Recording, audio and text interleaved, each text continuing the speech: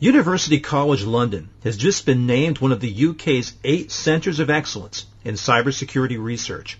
What's the significance of this designation? Hi, this is Tom Field, Vice President of Editorial with Information Security Media Group. It's my pleasure to be speaking today with Angela Vasa, Professor and Head of Information Security at University College London. Angela, thank you so much for joining me today. My pleasure. So for background, the GCHQ in the UK has just designated its first 8 centers of excellence in cybersecurity research. What's the significance of this designation overall to all the centers of excellence? It is a recognition that in each of these 8 centers there is a significant capacity of high-quality research in the security area.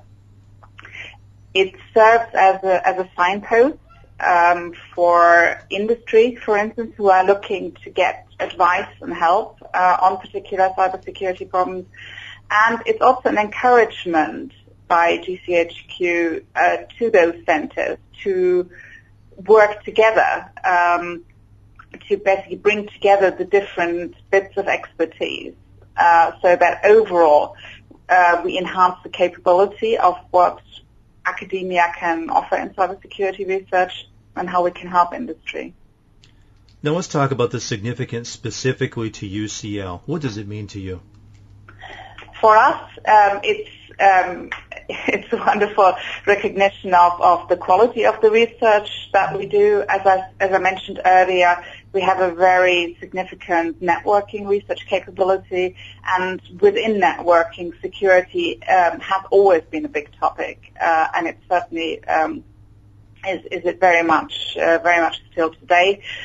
So one of my colleagues, for instance, has been looking at a fairly ambitious undertaking to encrypt all the, whether it's actually possible to encrypt all of the traffic on the internet. But in addition to that, we also have colleagues who are working at the design stage on security. So we're trying to basically develop programming languages and specifications, design, to help us to design security right from the beginning to move on from the current state of affairs, where we seem to be always discovering vulnerabilities later and then creating security as kind of like patches that we stick onto things. And really, that kind of system is getting a bit creaky. I would say it's getting increasingly expensive. So another theme of our research is looking by design to make software more secure, or to also make it, even if there are vulnerabilities left, to make it harder to exploit those vulnerabilities for attackers.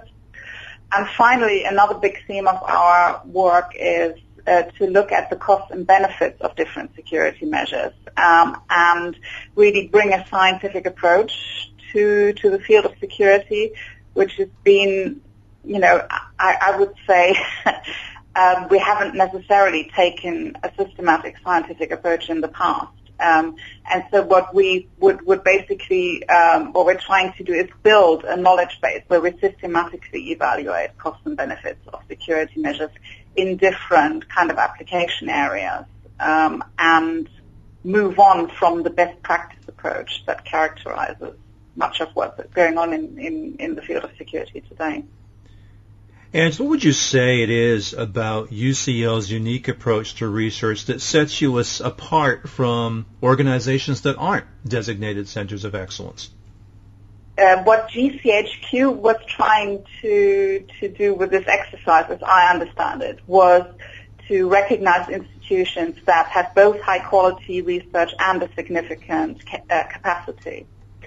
So so it's recognizing the quality of our past research, and the fact that we have a substantial number of researchers here. It's nearly a dozen at UCL who are permanent academic members of staff, and of course then in addition to that there are doctoral students and postdoctoral researchers and so on. I think it gives part of this badge is to give industry confidence that basically if they come to us with their problems, they will get the best possible advice that's available. The threat landscape is evolving daily. What do you find to be the cyber threats of greatest concern to you and your fellow researchers today? The threat landscape has been changing quite rapidly, really, and there are many aspects we could talk about. One of the significant concerns are, of course, that many of the attackers are not only technically very skilled, but they also are able to draw on significant resources, for instance, to organize attacks. Understanding that kind of landscape is quite important. We are fortunate here at UCL that we collaborate very closely with the crime science department, and so the understanding that we get about who the attackers are and typically what kind of criminal patterns and activities we can see, and what we can learn also about the economics of the attackers. What kind of countermeasures make it not just difficult but unattractive for them to attack certain funds. That's the key part. The other thing is that we really so that's basically connected to the fact that a lot of the attacks are now carried out for commercial gain or to gain a competitive advantage, to steal intellectual property, for instance. And we really need to understand better what the capability of those attackers are, and again how we can make systems resilient against those attacks. But also the idea of resilience is quite important to us, and that means that we cannot predict all possible attacks on systems. So what we're looking more and more to do is to make sure that the systems we build survive even in the face of sustained attacks, so that the bits of the business, the transactions that matter, can carry on even when particular types of cyber attack are used. Angela, what are you doing within University College London to help today's and tomorrow's cybersecurity pros prepare to face these evolving threats you've just discussed? We have made quite significant changes to the teaching we do, both to the students in our normal university courses, and also to the researchers of tomorrow, the doctoral students.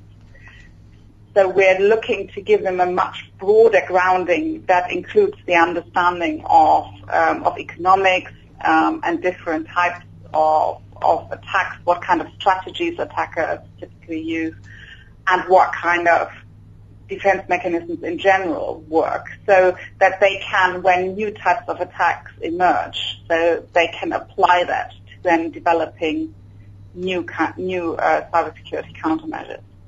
Now, no academic institution exists in a vacuum. You need help from the government. You need help from businesses. Where would you say UCL most needs support from government and the private sector to succeed in its mission?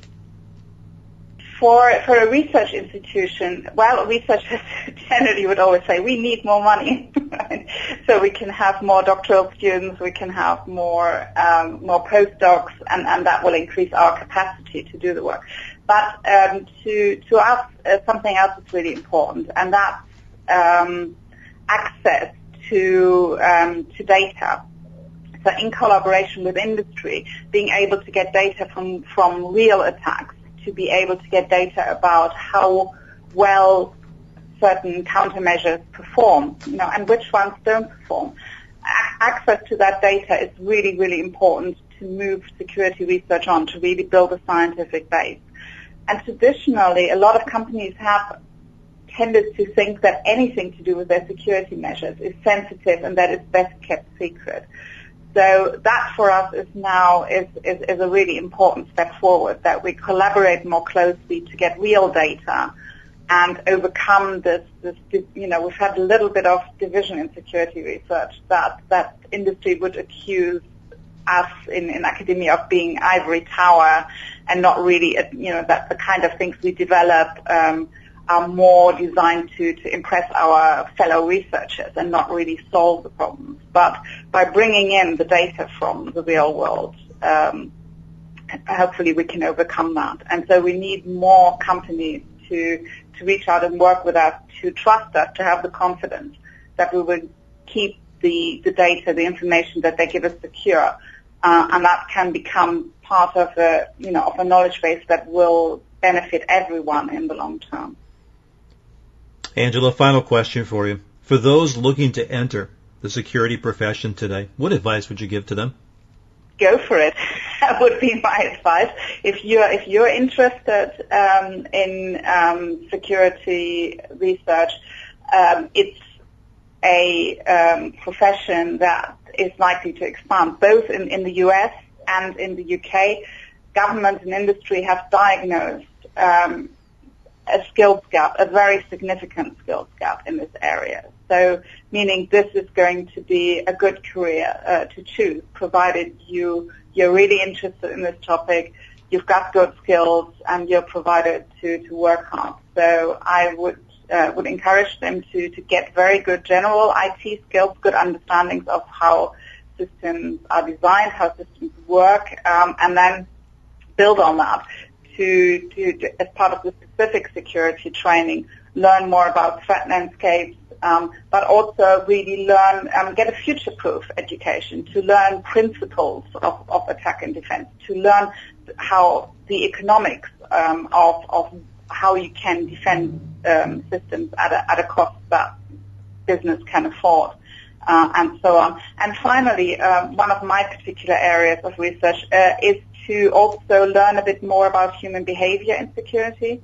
because a lot of the countermeasures we have today fail because they are too difficult to use. And so individual employees or individual customers just can't really do the things that are required of them. And they need to, tomorrow's professionals really need to understand, to look at all the stakeholders in the security system and make sure they're not asking them to do things that are just too difficult or too expensive for them to do. Angela, that's been excellent insight. Thank you so much for taking time to speak with me today. My pleasure. The topic has been cybersecurity education. I've been talking with Angela Vasa, Professor and Head of Information Security at University College London. For Information Security Media Group, I'm Tom Field. Thank you very much.